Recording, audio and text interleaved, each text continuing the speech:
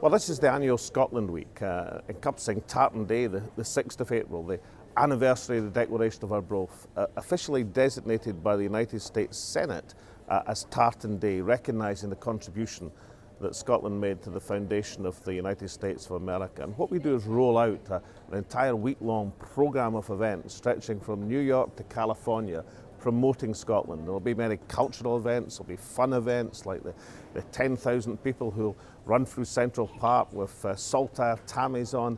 But more than ever, this is going to be business focused as a result of this platform of opportunity that Scotland gets in Scotland Week.